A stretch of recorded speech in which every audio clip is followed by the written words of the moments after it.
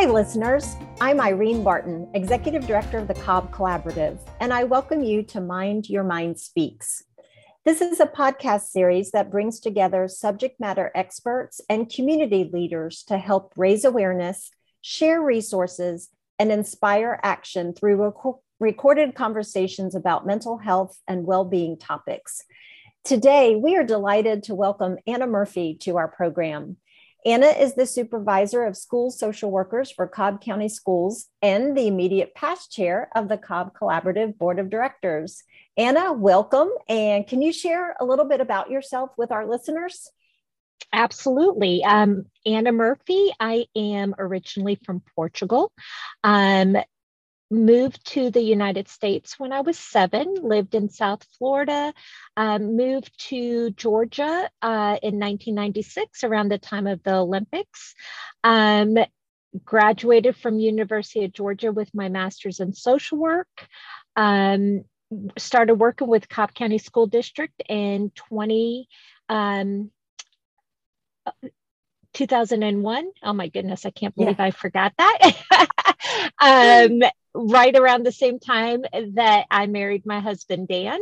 Have 2 wonderful boys, 17-year-old Joseph, 16-year-old Colin, and have been with Cobb County School District also since 2001, and have been the supervisor for Cobb County School District since 2015.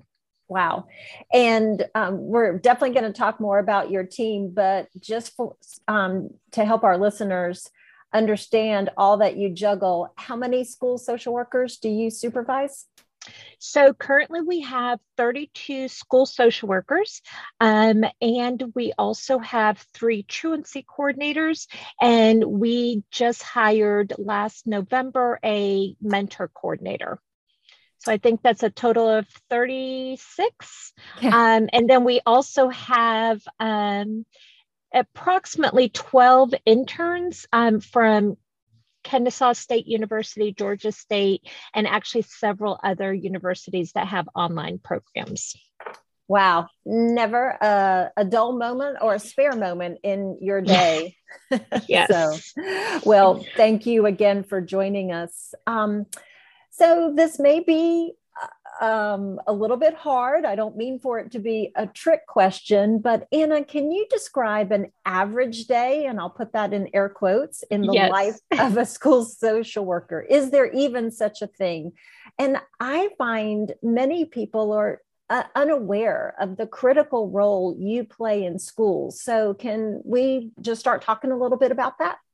Absolutely. So the number one reason, or about 70% of the time, of why a school social worker gets involved with a student is really about attendance.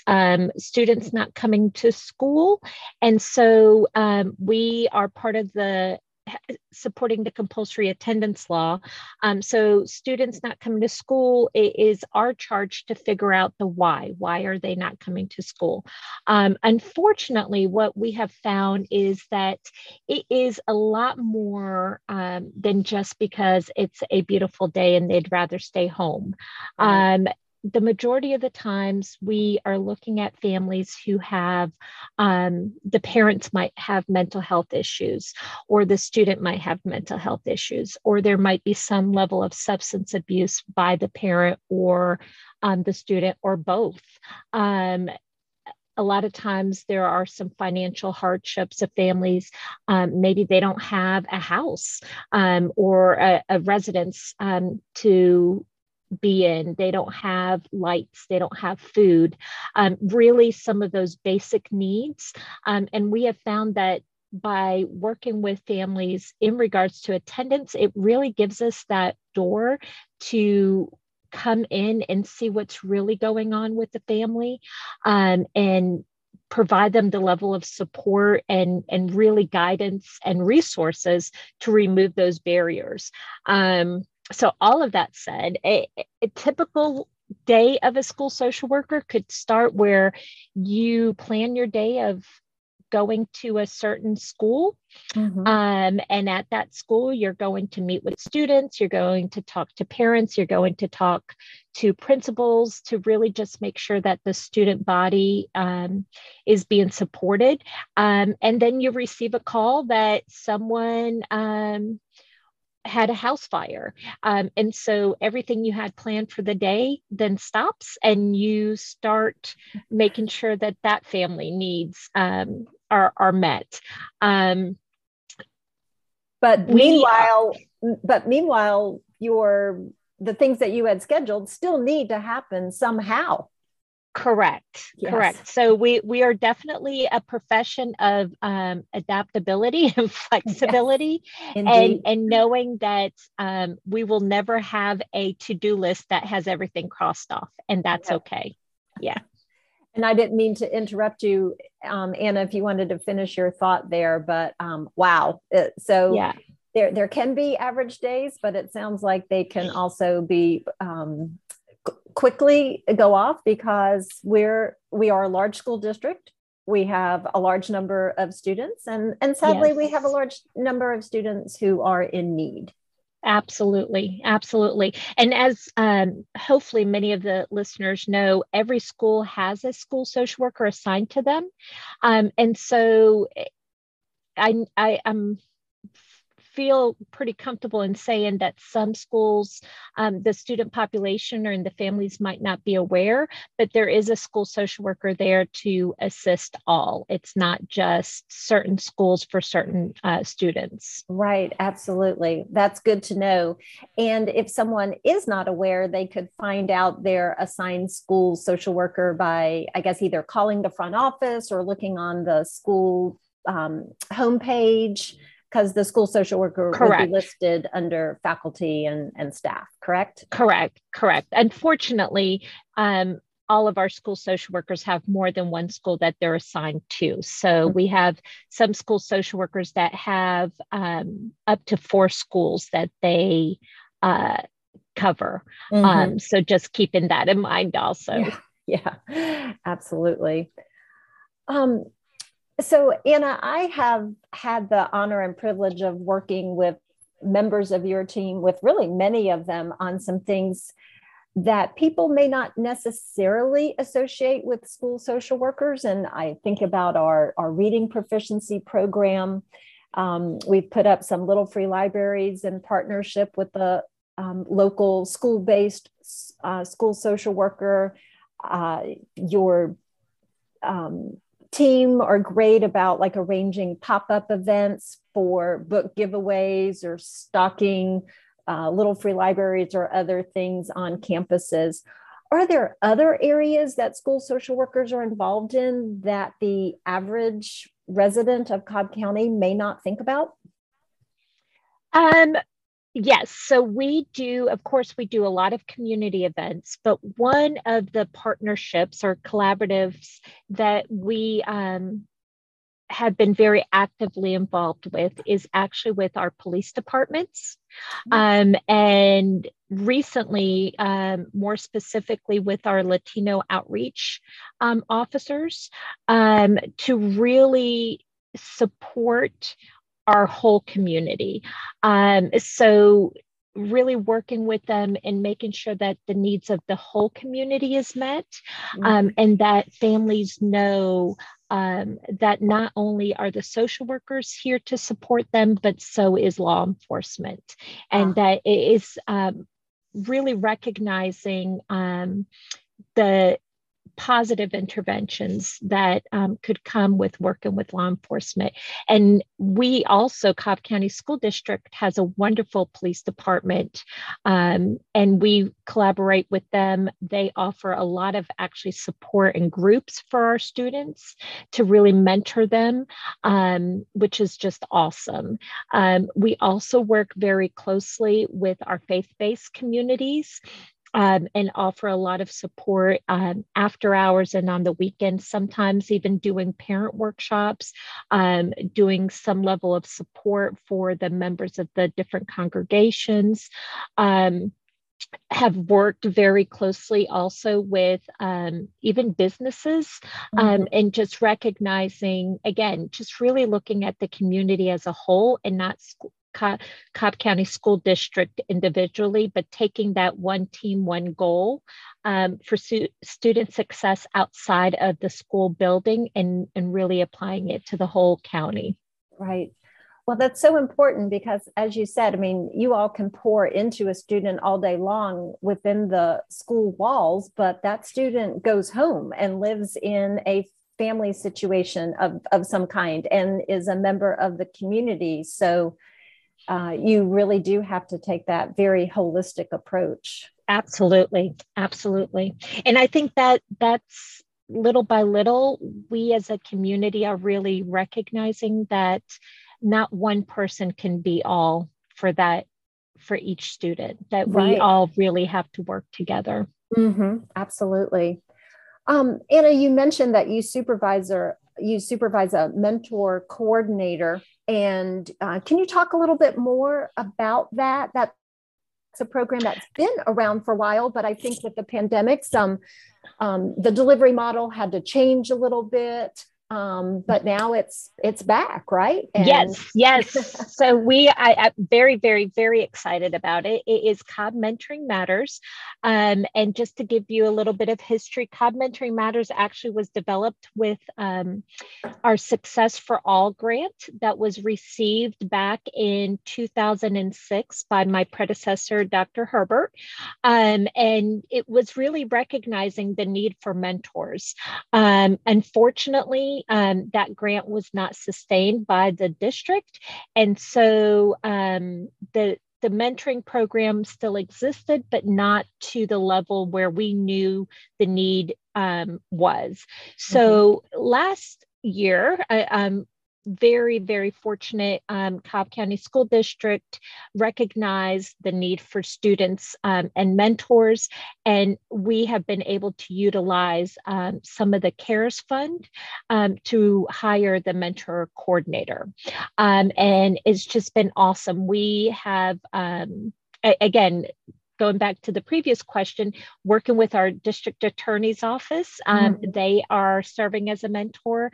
Our sheriff's department is serving as a mentor, and really looking at the whole county and recognizing that every student can benefit from a mentor, not just certain students. So that's really our push, is that we want to identify the mentors and the mentees that are in our community. Absolutely. And that's something that we talk about in some of the trainings that we offer at the collaborative, that importance of that one positive, stable, caring, appropriate relationship with an adult can sometimes be the answer or fill a void that child, that student has, and can really yield such positive benefits down the road. So absolutely. Wonderful. Well, Anna, ultimately, this is a podcast series about mental health. So can you share with us how you and your team see mental health conditions present themselves in the students and the families that you support? So as I mentioned, the number one reason why a school social worker gets involved with a student is because of attendance. And what we have seen pre-COVID is really the increase of the mental health needs of our students, and really recognizing that it is not in any specific area, and not even in any specific grade level. I think sometimes we as adults think mental health is more for older students and is only coming out in more of our high schoolers, but it really is from elementary school on up. Our students, and when I say our students, I'm very generally speaking about every single student, have had some level of not necessarily trauma, but have had some level of something that has impacted them. Sure. And so what we have seen for our department is to really provide more of that groups and support, and really provide the students with an outlet in our schools. So many of our school social workers offer play therapy. We actually have one of our school social workers who is a registered play therapist. We have several who are going through training with our school counselors. We work very collaboratively with our school counselors in really looking at each individual school's students' needs, and supporting them in that way.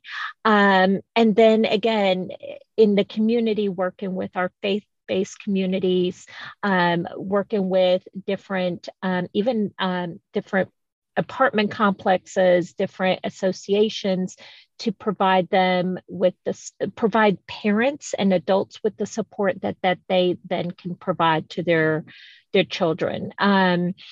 As a school district, we have done a lot of identification of the ACEs, right? Your adverse childhood experiences, Right. and how it really has that impact for academics and making that connection. So always being aware of that, and being aware that there's always a reason why a child is out. There's always a reason why for a certain behavior. And our job is to explore that why and guide and remove the barriers so that they can actually reach their full potential. Absolutely. Absolutely. Wonderful. Something that you said made me remember a phrase that the lady who I co-teach Connections Matter with often uses: what goes in must come out. And that can manifest itself in various ways: behavior, absolutely. tardiness, absences, poor schoolwork, just, other things. So absolutely. Great. So, Anna, with all that you do, with all that your team members do, because I'm sure sometimes that they have to come to you and ask for support and guidance, all the different paths that our very diverse student population and diverse communities navigate, how do you deal with compassion fatigue? What do you do for self-care? I actually have to be very honest, and I feel very comfortable in saying I'm very good at self-care. I live in DeKalb County, so I always say that I do my 285 undo my loop, right? So when I get on 285 to go home, I undo, and then when I get on 285 to come to work, I redo.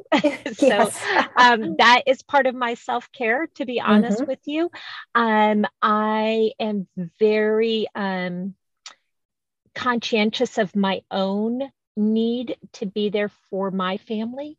And so there are times that I just walk out and take a walk outside for maybe 5-7 minutes. And that in itself, of having that ability to be outside, have the fresh air, and literally clear my mind, so to speak, is a huge impact. And I actually, for a number of years, have established what we call Fresh Air Fridays, once a month, where we start the day with a walk as a team, or we end the day with a walk as a team. And so we pick different parks in Cobb County to to do it. And we have found, and we're not allowed to talk about work when we're doing those walks. Yes. Because, you tend to, when you're together, you tend to gravitate towards, oh, can I ask you a quick question? Yes. Yeah. The common denominator. Yes. Yes. And so I have had times where I say, nope, not right now. Let's finish this loop. And then when we stop, then we can talk. So I'm very conscious. I think that's the biggest part of my self-care, is being conscious of where I am and what I need, so that I don't fall into that compassion fatigue. And I have to say that as social workers, we are constantly experiencing that secondary trauma, right? Where we hear the same story over and over and over again. And the NASW, the National Association of Social Workers, actually now has in our competencies, in our code of ethics, the need for self-care, which is huge. Yes, absolutely. Because I think as a profession, many times we're not permitted or allowed to feel. You get trained, don't let it impact you. Well, you're a human being. It's going to impact you. The most important thing is recognizing that and knowing what you need to do for yourself. Absolutely. Absolutely. Well, thank you for being so open and transparent about that. Anna, as our time draws to a close, is there anything that I didn't ask you that I should have? Let me see. I think, honestly, the only other point that I would like to make is that, we have some really great partners in our community, and Cobb Collaborative being a huge one, not just because I'm on the podcast now, but it really is. It has the partnerships that we've been able to establish with others because of Cobb Collaborative, that ultimately impact the lives of our students has just been awesome. And so I'm excited to continue that partnership. And I know you mentioned briefly the little free libraries, but for those who are listening, I can't tell you how powerful it is to just give a student a book and what they do with it. Yeah. To see those little eyes light up and the smiles across their faces, that's a good day's work. Absolutely. Absolutely. Well, Anna, thank you so much for your time today. And thank you for the leadership that you provide and for all that you do for our community, not only directly for your team, but literally the thousands of students who benefit from your team's care and concern and dedication and passion. So on behalf of all of those who may not know who to thank, I thank you for the work that you all do day in and day out. Thank you so much for having me. Listeners, a pleasure. And listeners, we thank you for tuning in today. And to be sure that you don't miss any future episodes, please subscribe to our Mind Your Mind Speaks podcast. Also, we ask that you leave us a review on Apple Podcast. Until next time, remember, there is no health without mental health. Please mind your mind and keep an eye on the loved ones in your lives.